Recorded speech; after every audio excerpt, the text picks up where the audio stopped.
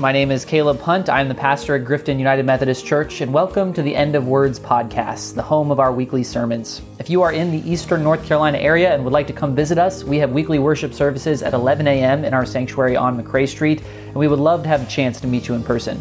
In the meantime, though, we pray that this message might help you in your own life and in your own context to refocus on the story of Jesus.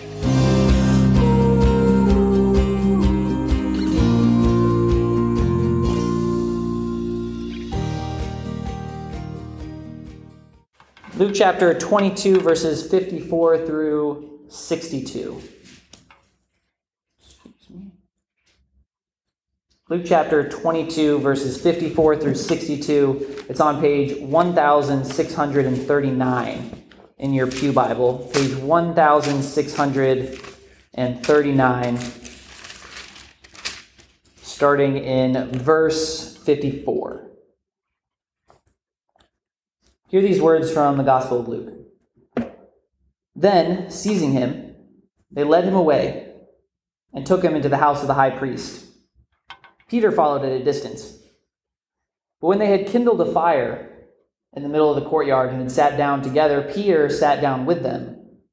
A servant girl saw him seated there in the firelight. She looked closely at him and said, "This man, he was with him." But Peter denied it. "Woman, I don't know him," he said. A little later, someone else saw him and said, You're one of them." "Man, I am not," Peter replied. About an hour later, another asserted, "Certainly this fellow was with him, for he is a Galilean." Peter replied, "Man, I don't know what you are talking about." And just as he was speaking, the rooster crowed. The Lord turned and looked straight at Peter. And then Peter remembered the word the Lord had spoken to him. "Before the rooster crows today, you will disown me 3 times. And he went outside and wept bitterly. This is also the word of God for us, the people of God. Thanks be to God. Did any of y'all clean out your wardrobes last week, either physically or spiritually?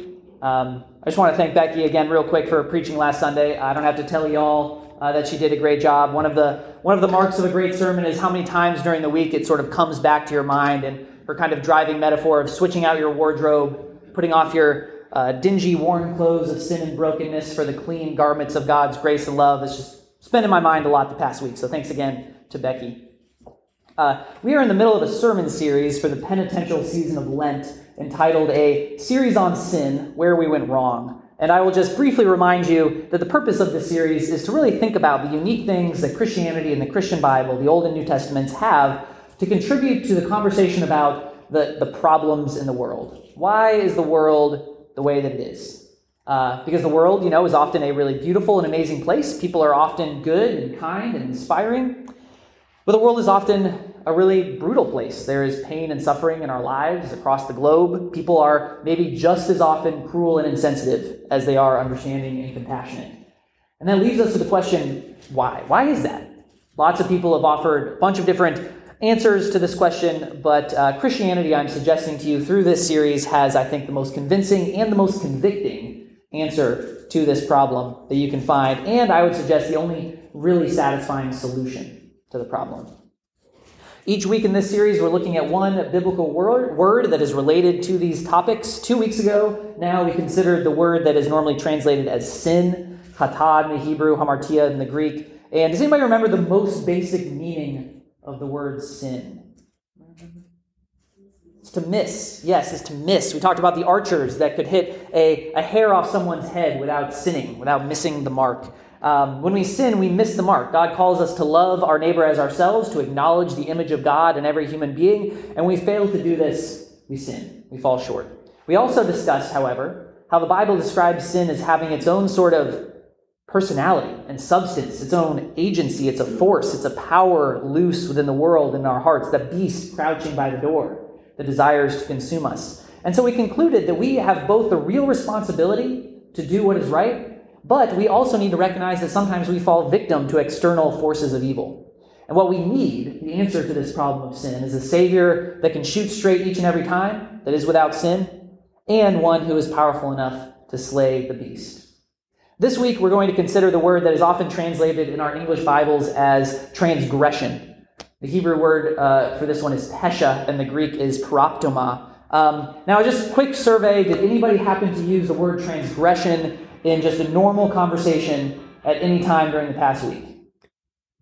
No. I can't imagine that you would. It's not an everyday word. It's a Bible word. It's a churchy word. Maybe even more so than sin. You may not have run into transgression outside of the Bible for, I don't know, maybe your whole life, years and years. But I don't want you to let yourself conclude that means that this is too abstract or too ancient or not relevant. There is a really intuitive, everyday sort of experience at the root of this word that I guarantee that you have felt before and will be able to resonate with. Because essentially, a transgression, according to the Bible, and the imagination of the Bible, is a misdeed that's made even worse because of who it is committed by and against. A transgression, a pesha or paroptoma, is when you hurt someone who trusted you or who loves you. Betrayal might be the most kind of accurate and punchy, everyday contemporary word for this. Think about it this way. In the Old Testament law codes, it says that if you were away on a trip or something, and someone breaks into your house and steals like your grandmother's antique silver or something, then that is called robbery. But if the person who stole your belongings was your next door neighbor, then it's pesha. Then it's a transgression. And it's a whole other category of crime with punishments that are unique to that category because you should have been able to trust that person. And they wronged you anyway. And this makes intuitive sense to us, doesn't it? If I was away on vacation and I got a call from Raymond saying that some stupid, bored teenagers broke into the parsonage and stole my television, I'd be shaken up. I'd be a little scared, maybe a little bit angry, although my TV is tiny and ancient. It's probably worth like $25 at this point, so I'd be confused as well.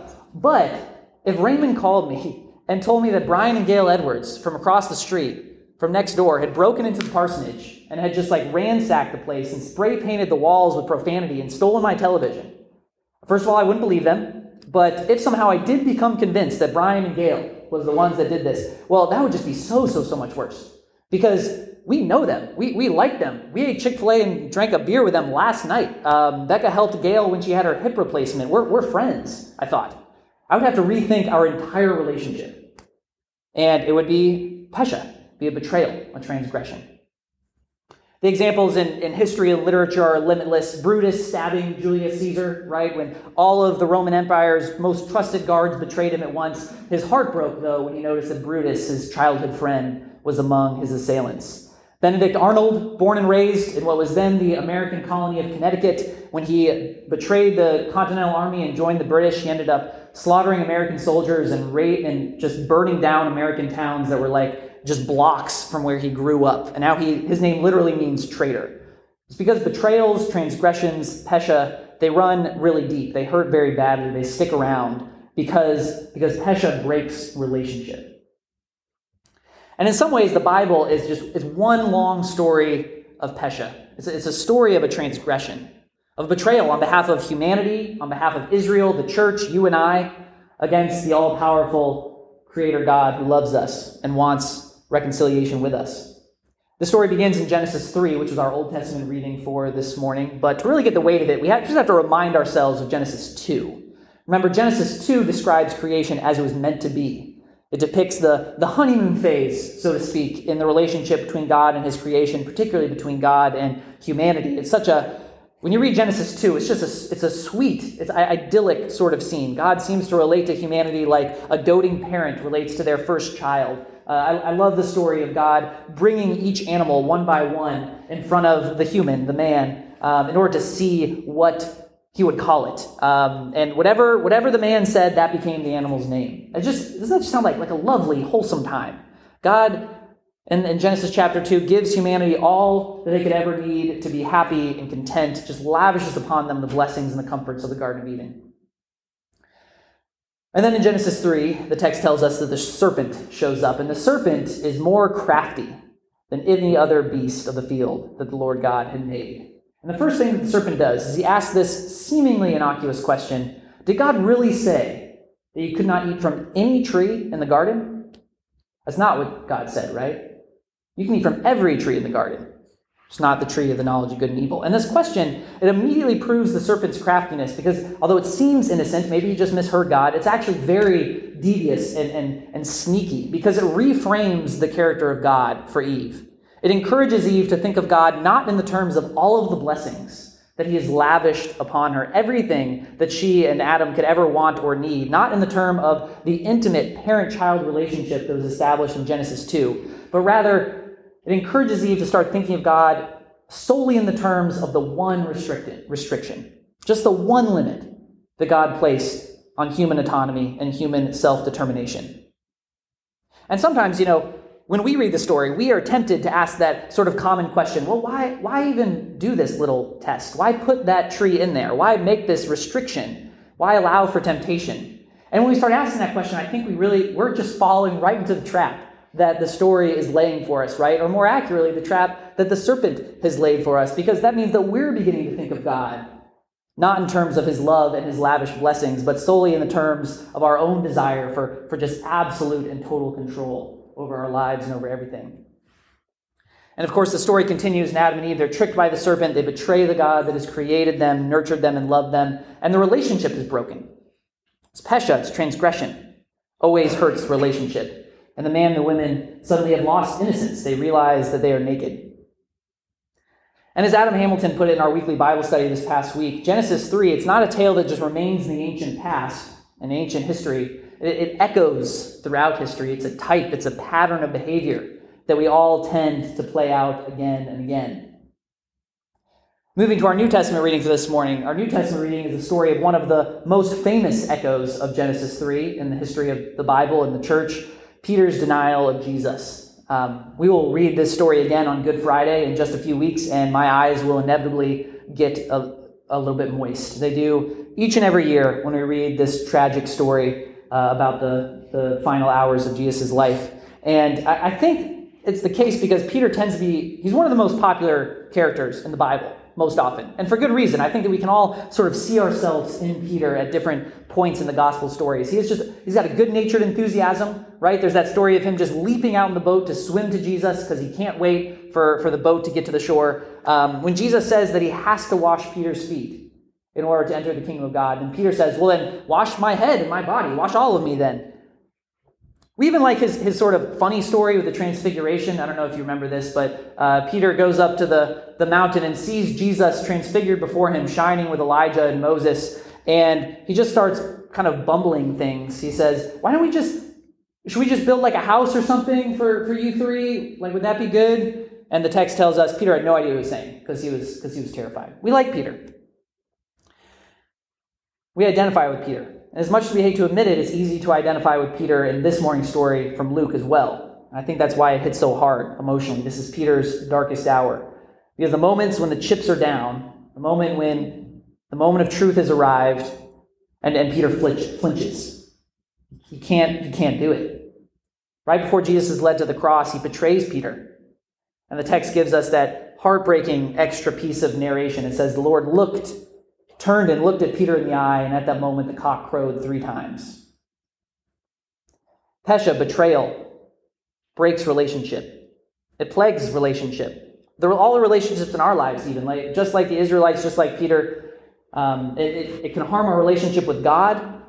After all, among the various things that we Christians confess, that we claim is true, is we claim that every breath in our lungs is a gift from God. Every good and positive and healthy thing that we come across in our lives, its ultimate source is found in God's grace. And sometimes we can understand that is true, and we feel like that is true. I'm talking about your spiritual golden ages. I think hopefully you've got one at a time in your life when you and God you were really vibing, just like this, just buddies, the periods in your life when you rediscovered a glimpse of what it might have been like to walk about in the garden with God in the heat of the afternoon day, naming animals, eating fruit from the trees. We have periods of life like that. But often, just as often maybe even more often, how often do our life priorities fail to reflect the blessings that God lavishes upon us? How often do the priorities in our life fail to give evidence to that intimate relationship that God constantly desires to have with us? I think all too often. It can harm our relationship with God. It also harms, on a kind of a macro scale, the relationship between human societies, cultures, and nations. I don't know if you knew this, but I've been, like many of you, I'm assuming, reading a lot about the conflict in Ukraine and Russia. But did you know that in many cases, soldiers on both sides of this war in Ukraine are speaking the same language? They're both speaking Russian, because there's a long and involved relationship between these two countries. I don't know enough about it to feel confident going into depth here, but there are bonds between these two states, families that cross the border, some members on either side.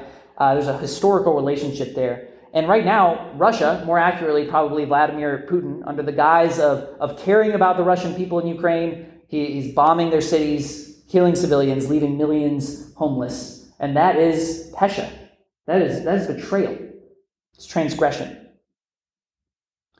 Finally, let's get down as concrete as possible. Despite the weird formality of this word, this crops up in our most everyday, seemingly ordinary moments of life and the most intimate relationships we have. I have an example for you that I can only use because Becca is working this Sunday. That's a joke. I asked her permission before, but anyway, I think, or I hope that most of you would agree that I tend to be very diplomatic in conversation. I do my best to have positive, uplifting conversations with people. I'm generally not eager to disagree or confront someone unnecessarily. And I think that I'm fairly good at navigating even somewhat controversial topics in a way that doesn't lead to like a blow up or something.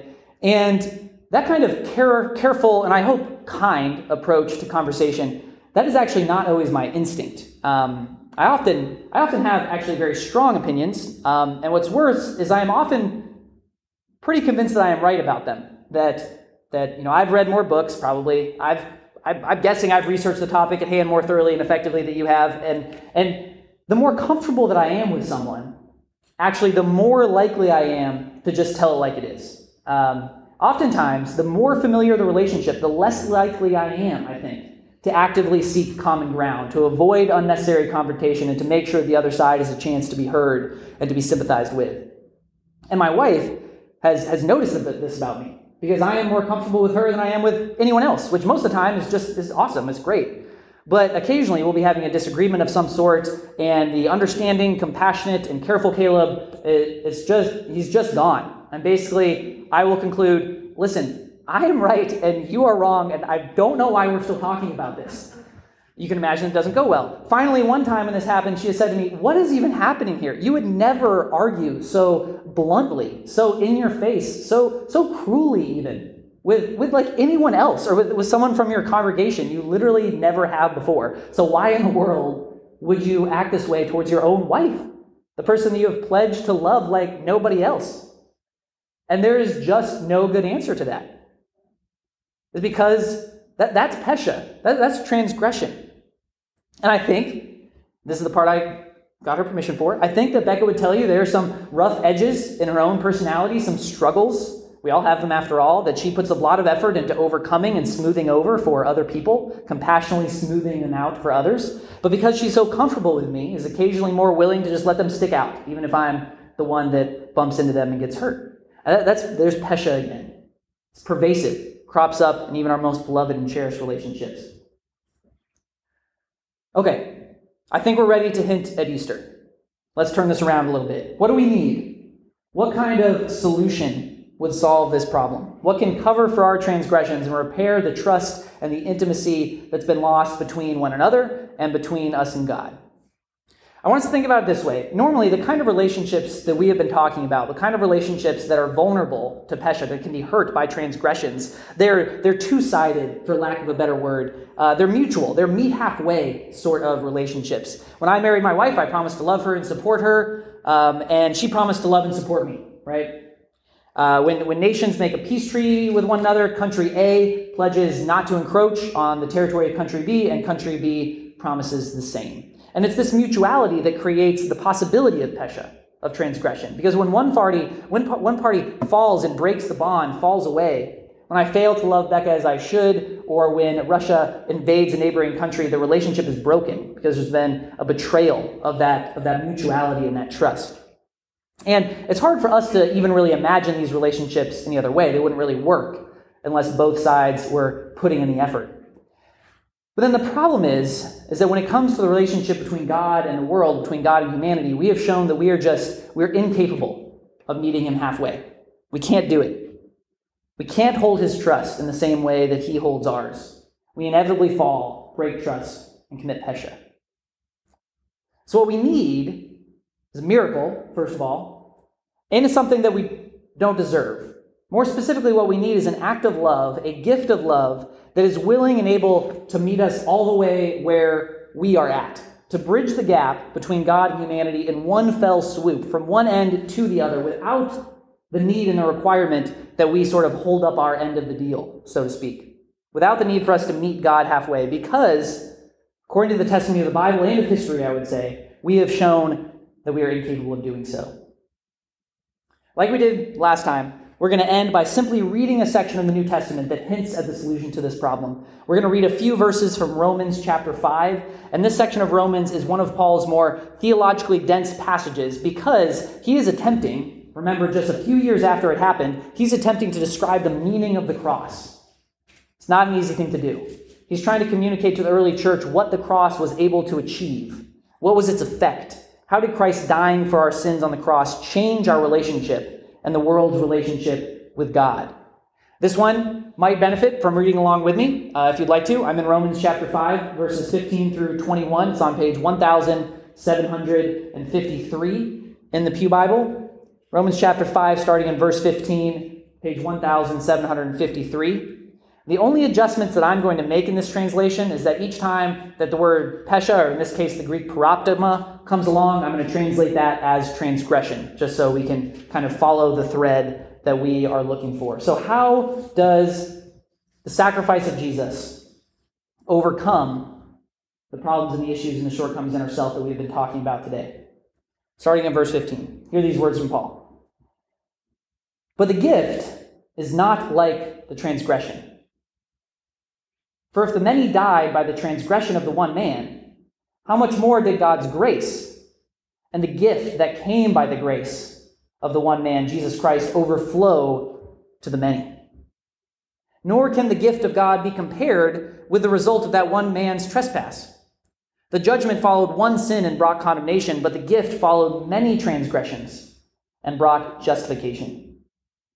For if by the transgression of the one man death reigned through that one man, how much more will those who receive God's abundant provision of grace and the gift of righteousness reign in life through the one man, Jesus Christ? Consequently, just as one transgression resulted in condemnation for all people, so also one righteous act resulted in justification and life for all people. For just as through the obedience of the one man the many were made sinners, so also through the obedience of the one man the many will be made righteous. The law was brought in so that transgression might increase, but where sin increased, grace increased all the more. So that just as sin reigned in death, so also grace might reign through righteousness and bring eternal life through Jesus Christ our Lord. Leads us all the way there. In the name of the Father, the Son, and the Holy Spirit. Amen.